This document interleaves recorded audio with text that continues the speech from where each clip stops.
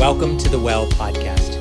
We hope that this message will help you grow in your faith and give you practical ways to strengthen your relationships. To find out more, visit thewell.ca. Hello, my name is Rebecca, and it's great to be part of this series of learning how to understand the Bible better in our lives. And I know you've been going through different aspects, the divine human aspect of the scriptures, as well as biblical genres and the overarching arc of the redemptive story and what our part is in that story. But today we're going to look at focusing on studying God's Word in context. Context is the key word for this message. And why does context matter? So I teach at Tyndale Seminary, and when I teach biblical courses and biblical interpretation and also biblical Hebrew, one of the key concepts I talk about is context. In fact, I say to my biblical studies students, if you just remember one thing from this class, remember the key term, context. Why do I say that? Why is it important to understand God's Word in context? Just think about that for a moment, that question. Why is it important to understand a scripture verse in context? Why does context matter so much? As I've already probably hinted at, it's possible to take things totally out of context. And if we take it totally out of context, we actually may misunderstand what the text means, and we may then misappropriate it. We may use the Bible even in negative ways, even destructive ways sometimes. And so I'd like to use an example from just how we communicate with one another, because when we use words in sentences, we need to understand that sentence in context. The nuance of the word is understood in context. So, for example, the word trunk. As soon as I say the word trunk, what came into your mind? What kind of trunk? There's actually at least 4 possibilities. It could be the trunk of a car, it could be the trunk of a tree, it could be the trunk of an elephant, and it could be a trunk as in a big suitcase or a container for storage. That's just 4 different nuances for that word. But we would easily know what the person meant when they used that word in a sentence, in the context of a conversation. We need the context to understand and communicate with one another. But when we're talking about the Bible, what context are we actually talking about? In fact, there is more than one context to consider when we look at the Bible. So today I'm going to focus on 3 different contexts when it relates to the Bible: the historical context, the literary context, and the canonical context. I am going to define what I mean by these terms. Of course, there is actually a 4th context to keep in mind, and that is our contemporary context. How is this passage, how is this scripture relevant for us today? How does it apply to me in my context? And so that is an important question that we always want to consider as well. But before we get to what it means to us today and its significance for today, actually that's often where we start when we look at the Bible. We really should start, what did it mean in the past to the ancient Israelites, to the people of God during the time of Christ, etc., for us to be able to understand what it really means and its significance for us today. So today we are going to look at these 4 contexts. So let me begin by definition of what I mean. The first context, the historical context.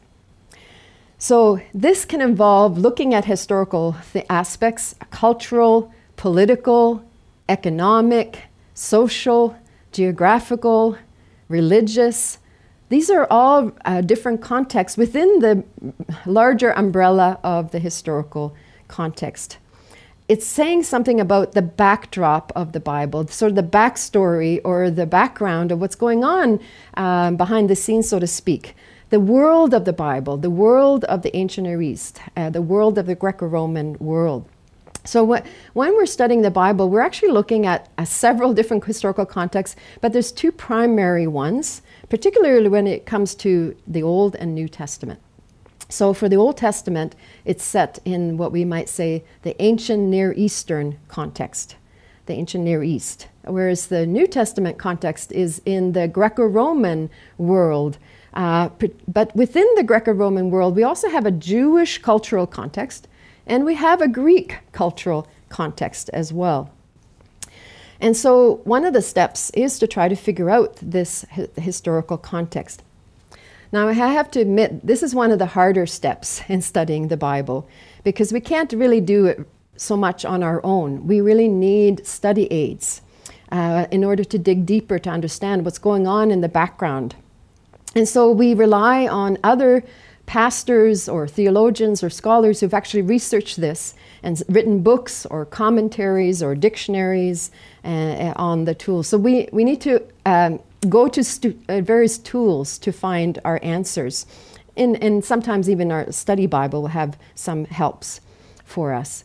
While I was preparing this talk today, I actually was reading a new book on interpreting the Bible. Was just published by Andy Abernethy, and it's called Savoring Scripture, a 6-step guide to studying the Bible. And it's really an easy, accessible read if you would like to pick up a book like that from InterVarsity Press. But he points out, when discussing his chapter on historical context, he says, you can ask the following questions. When is this taking place? Where is this taking place? How does this passage fit within the culture of the time? These are historical backgrounds questions. Where is something taking place? Well, that's a geographical question. In fact, it's very useful to use an atlas when you're trying to understand the geographical setting where something took place. You might find this is funny, but I actually like to read my Bible for my devotions with an atlas. I don't do that every day, but I often have an atlas and I check where the story is occurring, where I'm reading in the Bible. And knowing the geography actually matters. It gives us perspective. For example, how far was it for Joseph and Mary to travel all the way from Nazareth to Bethlehem? Or how far it was for Jesus and the disciples to walk from the Galilee to Jerusalem. And even if you're thinking about the Old Testament, you can look at, where did the tribes settle? And why did so many tribes settle in the hill country, in the mountains? There are actually some very significant reasons why they were living in that area, which is based on the geography of the land. So those are some questions we can ask.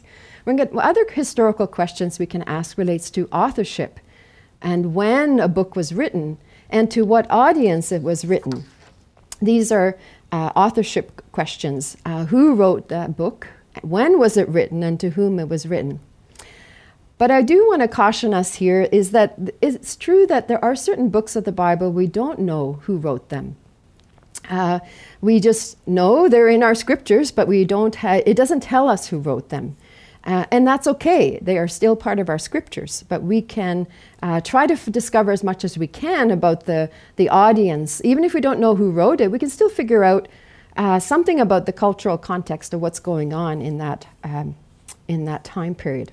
Now, the second context I want to talk about is the literary context. Now, what do I mean by literary context? Reading a scripture passage within the context of a biblical book in which it appears. What comes before and what comes after that particular passage? Why is this passage here in the book? Does the book as a whole shed light on the meaning on that passage? Abernethy says, we should ask, why has this passage been included here in the book? Why not earlier? Why not later? Why here? Now, for all of us, this step is actually a little bit easier to do. It's easier than the historical context question. And the reason why it's a little easier is we can all read the Bible for ourselves, right? Some of us read the Bible in 1 year. We have these 1-year programs. And so some of us are very familiar with the big picture of the Bible. But also we can easily just read the book on our own. So if we were studying the book of Ezekiel, before you're studying a passage, you could actually read the whole book of Ezekiel. You could look at the chapters that come before the passage and come after. So that's not so hard for us. But what the whole point is not to read the text in isolation, but to read it in relationship to the chapters that come before and come after, but also how it relates to the larger themes within the book. Now again, there are different tools you can use for this. Of course, study Bibles and commentaries and dictionaries are useful. But there is an online tool that I know that some of us really appreciate. It's called the Bible Project. And they have on their website, which is free, a helpful videos where you could click on, it's called Overview of the Bible. And you can click on a book and gives you a 5 to 7 minute video to give you an overview of the book. So that's a real quick place to start if you want to get an idea of the overview of a book. So when we're looking at the literary context, we're looking at the overall, where does a passage fit within the book itself? What comes before? What comes after? How does it fit within a larger section of the book, as well as where else in the Bible does this passage, or is this passage discussed or picked up and reinterpreted in a new context? Now, the third context I want to discuss today as well is the canonical context. What do I mean by canonical context? How does the passage of Scripture relate to other texts within the Bible? The whole canon of Scripture. We're using that term canon to refer to the Scriptures. And do other Scriptures within the biblical text, or do other Scriptures refer to the biblical text? And if so, how is it being reinterpreted in the new biblical context within the Bible itself? How does that passage fit into the overall story of the Bible? So those are the three main contexts that I wanted to introduce you to, the historical, the literary, and the canonical context. What I would like to do for the second half of this message today is actually I'd like to look at an example from Scripture and where we want to look at it in context. And I'm choosing that very familiar verse that I started with at the beginning of the message from Jeremiah 29, verse 11. So I'm going to read that for you again from the NIV version. For I know the plans I have for you, declares the Lord. Plans to prosper you and not to harm you. Plans to give you hope and a future. Now I wonder how many of us have sat down and read that verse in context, has sat down and read Jeremiah chapter 29, where that verse comes from. Did you know that that verse is part of a letter that Jeremiah the prophet wrote from Jerusalem to the exiles, the Judeans that were already exiled to Babylon? And that exile occurred around 597, and I'll talk about the historical context in just a minute. So the letter was written somewhere, they think about 2 years later, maybe 595 or 594 BC. And you can read about the people being brought into exile in 2 Kings 24 as one of the places in the Bible where it talks about this, besides the book of Jeremiah as well. So let's think about, first of all, the question of the historical context. Who was Jeremiah? When was he living? When was he prophesying? Well, we learn who Jeremiah is by going to chapter 1 of Jeremiah, where he's introduced as the son of Hilkiah and from Anatot, and also from a priestly family. So he's actually a priest who becomes a prophet. He's very much like Ezekiel the prophet, who also was a priest who becomes a prophet. So Jeremiah comes from a priestly background. We also know from chapter 1 that he started his ministry in the 13th year of the reign of Josiah.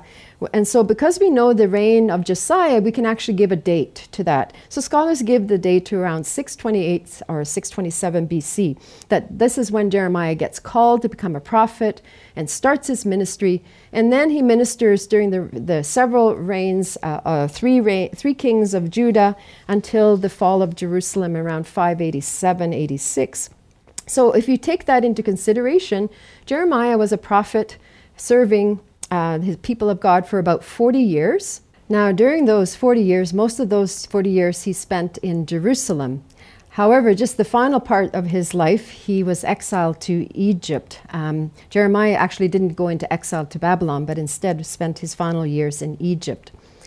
Now, the other thing we need to know about the book of Jeremiah is that it's an anthology. a collection of prophecies and narrative accounts. And because of that, because it's a collection of various prophecies and narrative accounts about Jeremiah, things are not in chronological order. Now, we wish it was in chronological order, but it's not. And so it can be a little bit confusing if you're just reading straight through it without the help of a commentary to figure out where things are in terms of the story. So that introduces us to Jeremiah just a little bit, but I also want to talk about the ancient Near Eastern context. So this is still part of the question of historical background, historical context, and I think displayed for you is a map of the ancient Near East. Now, what's helpful for us to know that in the ancient Near Eastern context of this story of the book of Jeremiah, we have the Assyrian Empire, which had been dominating the ancient Near Eastern context for a few centuries, and especially in the 8th century, was losing its dominance and power over the region towards the end of the 7th century. And in 626 BC, a Babylonian king arose, and he defeated the Assyrian army and founded a new dynasty in Babylon, the Neo-Babylonian dynasty. And with the demise of the Assyrian Empire, the Babylonian kingdom became a force to be reckoned with. They were very powerful at the time. And this had a huge impact on the southern kingdom of Judah and in Jerusalem, where Jeremiah was living at the time.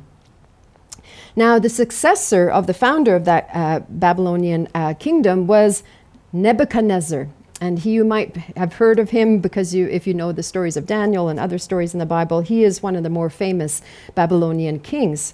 But he came to the throne in Babylon in around 605 BC.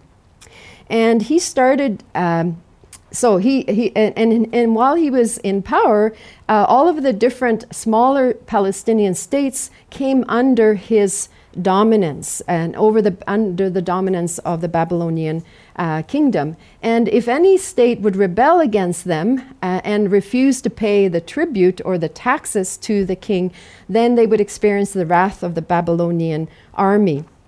And what happened is that the small little kingdom of Judah at the time, they were not sure where to who to trust in this period of time. And so their loyalties would go back and forth. The various kings of Judah, sometimes they would go and trust in Egypt for Egypt's help. And sometimes they would trust in the Babylonian power.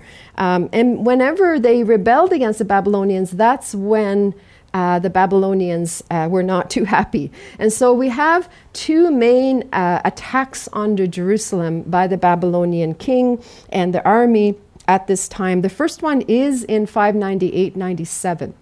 And that's relevant to the story in the context of this letter in Jeremiah. The second major attack was in 587-86, and that attack led to the destruction of the southern kingdom of Judah and the temple and Jerusalem. And so when we have these two attacks by the Nebuchadnezzar and his armies, with the first one and the second one, we have these major deportations where the Babylonians deported many Judeans into exile, took them to Babylon. And that's very far away. If you look at the map, I don't know how much you can see, but anyway, it's very, very far away, hundreds of miles away. And they were taken into exile, into captivity. And what's interesting is Jeremiah is writing a letter to that community who had been taken into captivity in the context of the first deportation in 597. And in fact, the king of Judah was also taken into exile at that time, King Jehoiachin and his queen mother and others. And they're actually mentioned in the beginning of this chapter 29 as well, as listed among those that Jeremiah is addressing. So the context of the letter is just after this first deportation. There's still people living in Jerusalem. Jeremiah is still living in Jerusalem. The temple's still intact. And then we have a new king on the throne. But many are now living in exile. Now, Jeremiah decides to write to the exilic community and we have the record of this in chapter 29. So now I've talked a little bit about the historical context. Let me just now look at the literary context, and then we're going to read the passage together. And remember what the literary context is. It's what comes before and what comes after. Now, because Jeremiah is an anthology, it's a little bit trickier in terms of thinking about that. But you can look at the passage right before, because it does have relevance to chapter 29 and this letter. And we can look at what happens right after, and we will do that in a few minutes as well. So what comes right before this letter that's recorded in Jeremiah 29? The literary context of that, the chapter beforehand, in chapter 28, we discovered that there's a conflict between a false prophet, and his name was Hananiah. And this conflict between Hananiah and the prophet Jeremiah, both living in Jerusalem. We discovered that this prophet named Hananiah was predicting that the exile would end within 2 years. It was going to be very short. The king Jehoiachin would come back. And the people would come back, and the articles that were taken from the temple would be returned, and Judah would prosper again. But Jeremiah says to him, "No, you are lying. You are telling a false prophecy. God has not sent you. You are inciting the people to rebellion against the Lord."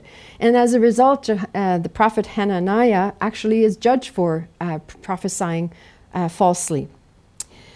And so it's because Hananiah was prophesying falsely, saying that the exile is going to end very soon, in 2 years. That's the reason why Jeremiah wrote his letter to the exiles. Jeremiah needs to tell them that, no, the exile is going to be actually a long time. They actually have to settle down and build houses and have families, etc. And we're going to analyze that a little bit more. Of course, this is not a message that the people want to hear. They want to hear the good news of, we're going to go home soon. But no, Jeremiah needs to tell them that, no, you're going to stay for a while. But he also wants to reassure them in that context. What's also interesting is that not everybody in exile, in the Babylonian, in the community that was living in Babylon, not everyone there accepted Jeremiah's letter as well. In fact, there were false prophets in Babylon who were predicting the same thing, that the exile will end soon. And so you're hearing different voices, false prophets in Jerusalem, false prophets in Babylon, all of them saying it's going to end soon, whereas Jeremiah has the unhappy, or whether happy or unhappy, but Jeremiah has to tell them the truth, that the exile is not going to be ending soon, but he's also going to reassure them. So that's the literary setting that we have. One other thing I want to say before we read the passage is I'd like to point out that although Jeremiah, through his scribe Baruch, he had a scribe, wrote the letter, but ultimately this is a letter from the Lord, because it's introduced as, "Thus says the Lord Almighty, the God of Israel," to his people. So Jeremiah is only the messenger, and that's what prophets were. They were messengers of the Lord. But we really are reading a letter that expresses the heart of God for his people who are living in exile. So I would like us now to turn and look at some verses from this. We won't read the whole chapter, but I'll read a selection of verses, and then we're going to look at these verses in particular. So let me just read verse 1 first. This is the text of the letter that the prophet Jeremiah sent from Jerusalem to the surviving elders among the exiles, and to the priests, the prophets, and all the other people Nebuchadnezzar had carried into exile from Jerusalem to Babylon. So that sets the scene. And if you kept reading, you'll see that King Jehoiachin is part of that group. And you might remember that the prophet Ezekiel was taken to exile with this same group. So he might be one of the prophets that's mentioned here. In other words, the leadership is being addressed. But the letter proper starts in verse 4. This is what the Lord Almighty, the God of Israel, says. To all those I carried into exile from Jerusalem to Babylon, build houses and settle down, plant gardens and eat what they produce, marry and have sons and daughters, find wives for your sons and give your daughters in marriage, so that they too may have sons and daughters. Increase in number there, do not decrease. Also seek the peace and prosperity of the city to which I have carried you into exile.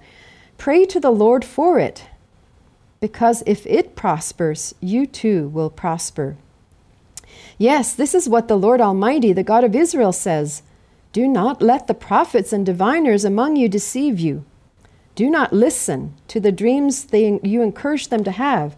They are prophesying lies to you in my name, and I have not sent them, declares the Lord.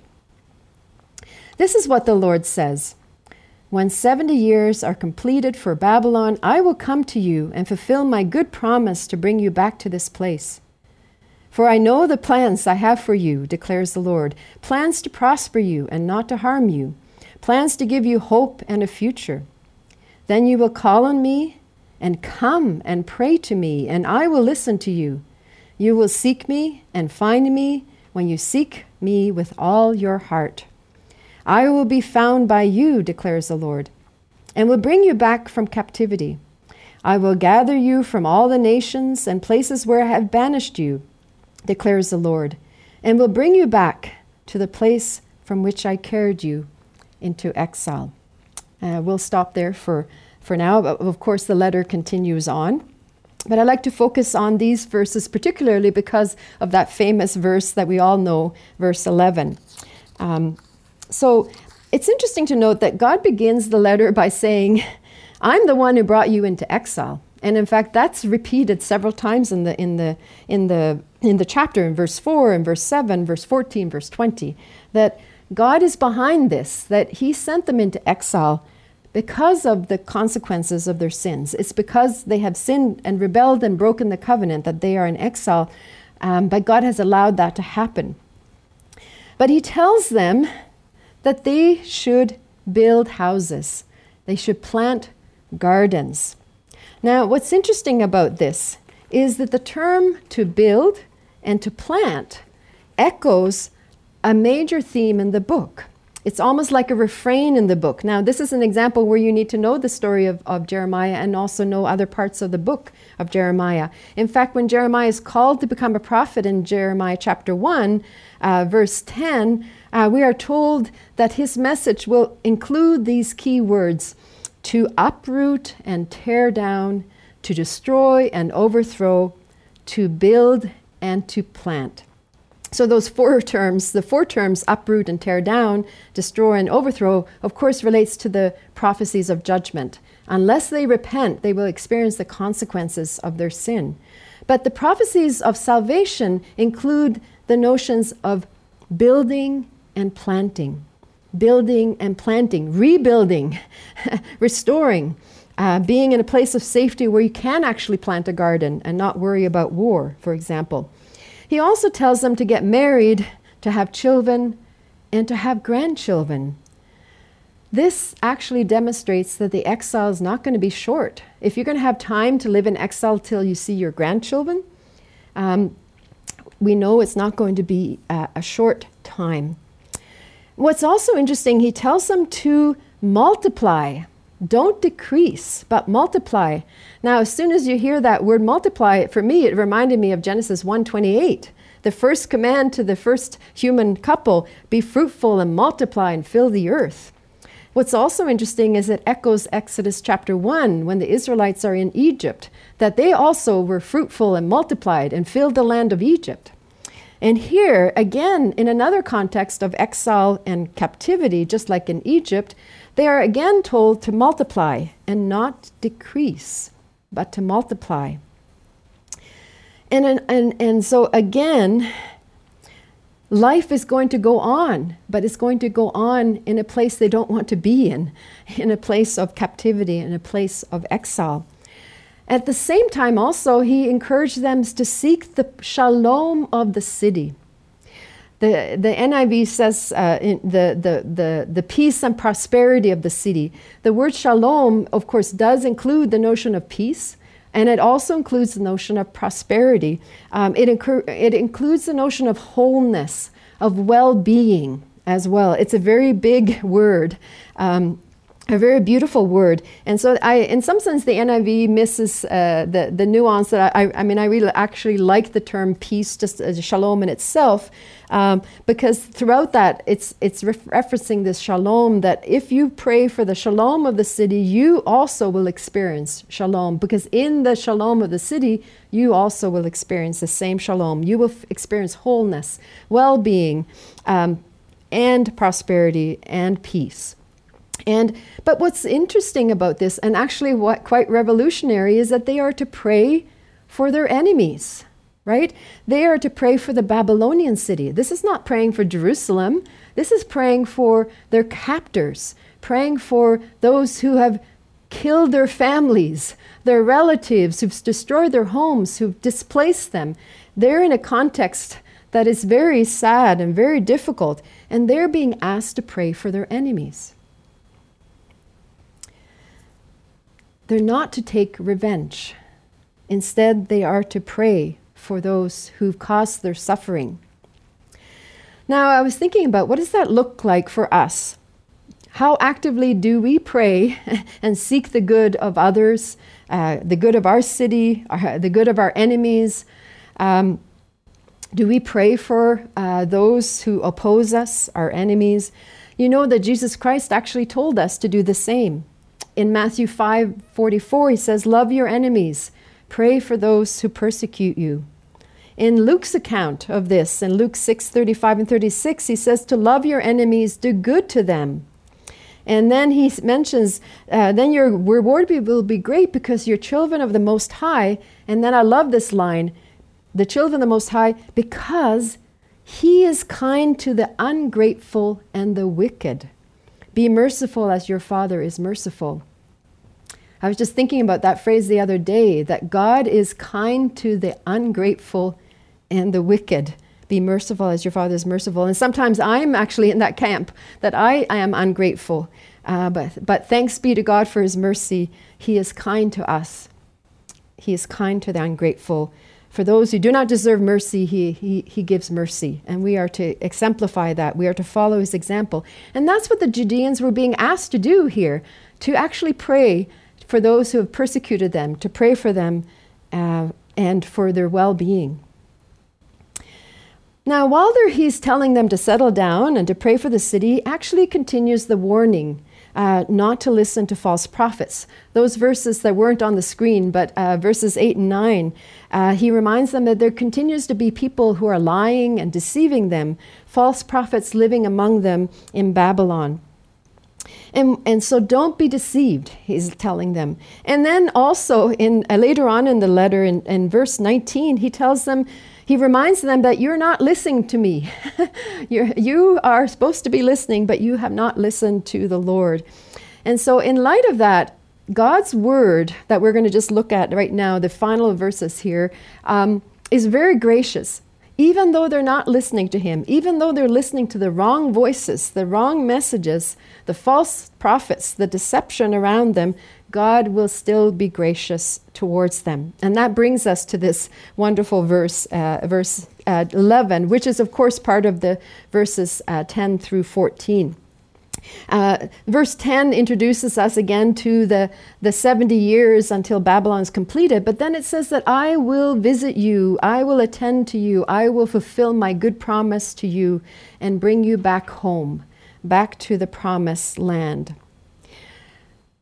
The plans that God has for the exiles is that they will experience salvation, that they will experience restoration, and it's tied to the promise of returning to the promised land, to return home, to return to Jerusalem. Verse 11, for I know the plans I have for you. God knows. In fact, if you read the text in Hebrew, the text is actually emphasizing that God knows, because it says, I know. I know the plans I have for you. What a comforting thought for the exiles. They did not know what God's plans were for them. They were struggling about why they were there. And we might not know what God's plans are for us, but we can be rest assured that God knows, and we can trust in God, He knows and He has our best interest in mind. He desires our best. His plan is good, not to harm us, but to give us a future and hope. It's a good word, a word that is not filled with calamity, but it's filled with shalom. Again, shalom. The word there that's translated as prosperity in the NIV is that word shalom, peace, wholeness, wellness, etc. It is not God's will for them to experience calamity and evil. They have a future and a hope. And this is very powerful in a context where the people are in despair. They are discouraged. And we know that from other texts in the prophets and other scriptures where it describes the attitude of those living in exile. We have a few verses from the book of Isaiah. For example, in Isaiah 40:27, it says, "Why do you complain? Why do you say, Israel, my way is hidden from the Lord? My cause is disregarded by God." In another verse in Isaiah 49:14, Zion said, "The Lord has forsaken me. The Lord has forgotten me." This was the experience of the exiles. They felt despair. They felt that God had forgotten them, that His way was hidden from them. He had forsaken them. So when we hear these words, "I know the plans I have for you. I know the plans I have for you." They're good plans, not evil plans, not bad things. There is a future. There is a hope. And that is a profound message to a community that is in despair. And that, of course, is a message of hope that we can that can sustain our own hope in the present. Now, we usually stop there, right? Because we memorize this verse. We may not read any further, but we actually miss God's desired response to this plan.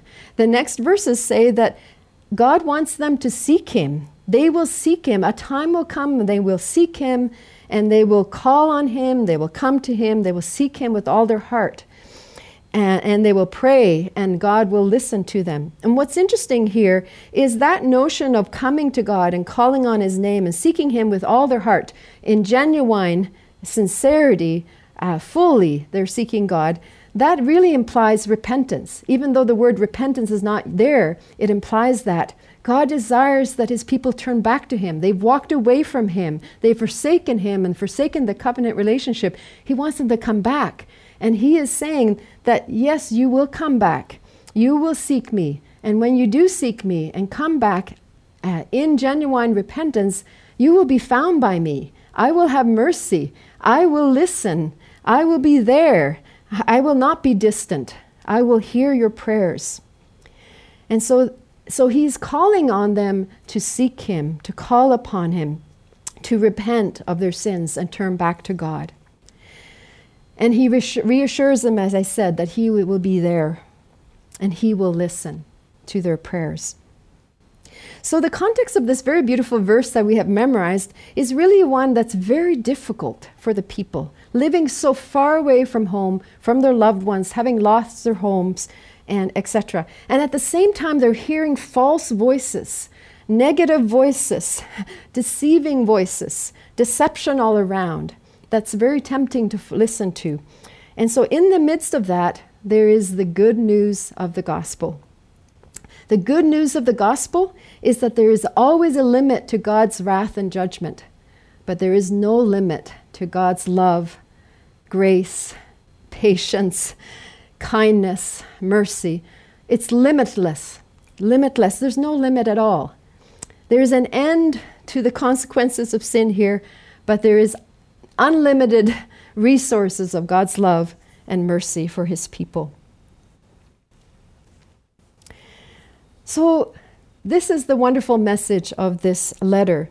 Of course, he continues to warn them against this false prophecies. And if you read the rest of the letter, you discover the names of 3 of the false prophets living in Babylon. But for the sake of time of today, we won't talk about them. One thing we do know is that Jeremiah's letter did get to Babylon. If we ever wondered if it got lost for some reason, we know that it arrived because in verse 28, one of the false prophets actually quotes from the letter. He quotes back the letter from Jeremiah. So I talked about the literary context before this chapter, which set the setting of why Jeremiah wrote this letter. But let's now think about what comes after. What comes after this chapter? If we read chapter 30 through chapter 33, we now have a change in tone. We now have wonderful prophecies of salvation and restoration. Some scholars refer to Jeremiah chapter 30 to 33 as the book of consolation, the book of comfort, because God reassures his people that they have a future. And in fact, now we learn what that future looks like. We learn, and in fact, the hope in the future that was prophesied by Jeremiah in 29 about returning to the promised land, returning to Jerusalem, returning to their homes. Now we learn something more about what is in their future, what is part of their hope, that God's plan includes a new covenant. God's plan includes the coming of the Messiah. So the good plans that God has for his people includes Jesus, the Messiah, the hope for the world. That's part of the good plan that God has for his people, by sending his son Jesus Christ so that we could experience salvation and restoration, that we too can have a future and a hope. So the next time you hear Jeremiah 29:11, I hope that we may be able to think perhaps a little bit about the historical context and the literary context, and how that promise resonates within the larger canonical context, within the larger redemptive story of the scriptures. Now, that divine word of hope that came to a people that were living in a very difficult context in exile, where they're told to hold on a little longer because they're going to be there for a while, we too have similar circumstances. When we're looking at applying the Bible, one of the things we want to ask, in what ways is our circumstances similar to theirs? And in what ways is our circumstances different from theirs? How is our situation similar or different? And are there parallels between our different contexts? Because of course we're living in a totally different context. So here I want to emphasize that the same word of hope that they were given also applies to us. We too live in a very difficult world, a world full of turmoil and conflict and pain and full of deception and lies, etc. But God's plans have not changed. They are for our good. They are to give us a future and hope. And we have experienced that hope through salvation in Jesus Christ. Because of that, we can quote this verse as well, because we've experienced it through Jesus Christ. But remember, when we quote this verse, we also have to remember what follows it. God calls us to call on him, to repent, to seek him, to seek him with all our heart. And if we seek him with all our heart, he will be found, and he will be there. He will be our God. We will be his people. He will listen to us. And so he calls us also to seek him. And we are comforted, even though when we sin and we mess up, we know that God is still faithful. He does not give up on us, his people. So we too can hold on to the same promises while we are waiting for Jesus Christ to return and to make all things new and to restore all things. And while we wait, we too can seek the shalom, the well-being, the prosperity, the good of our neighbors, our cities, our communities, and we can continue to pray for our world at this time. Amen.